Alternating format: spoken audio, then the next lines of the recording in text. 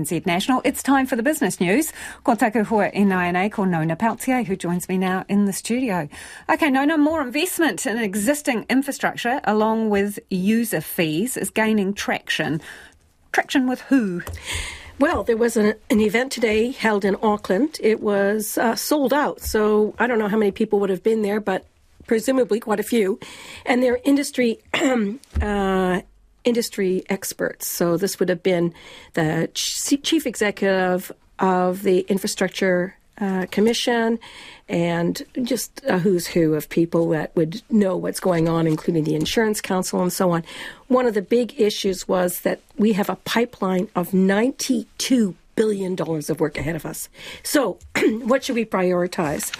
And the answer was we should be prioritizing our existing infrastructure, and we should be fixing that because it's not in good condition.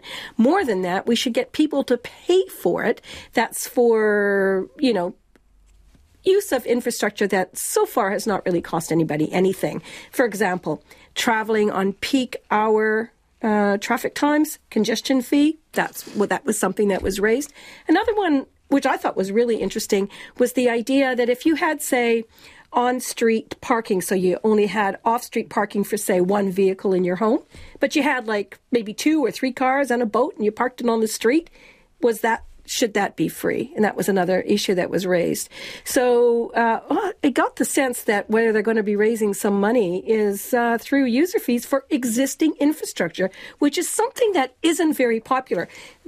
What did come through in this meeting was that people were prepared to pay toll fees and so on for new infrastructure. But for existing infrastructure, not so much. So watch this space. It's going to be an interesting time for sure. Okay, 21019 text. Let us know your thoughts on that, because that's like the UK, where you pay for a parking permit outside of your house. If you wanted to park a boat, a bike, a car, you got to pay. Let us know your thoughts. 21019 text. Right. All right, let's move on to the service sector data that you've got, and it's indicating that the economy is struggling and consumers, they don't want to shop as much, Nona. Tell us more. Look, the PSI, which is the Performance of Services Index, it only dropped just slightly into contraction, but that's the first time since February last year.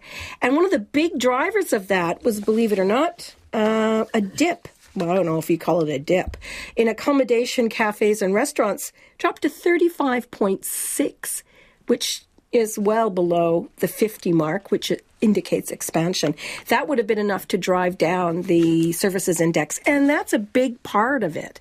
So what was affected were things like new orders, sales, and so forth were all in contraction.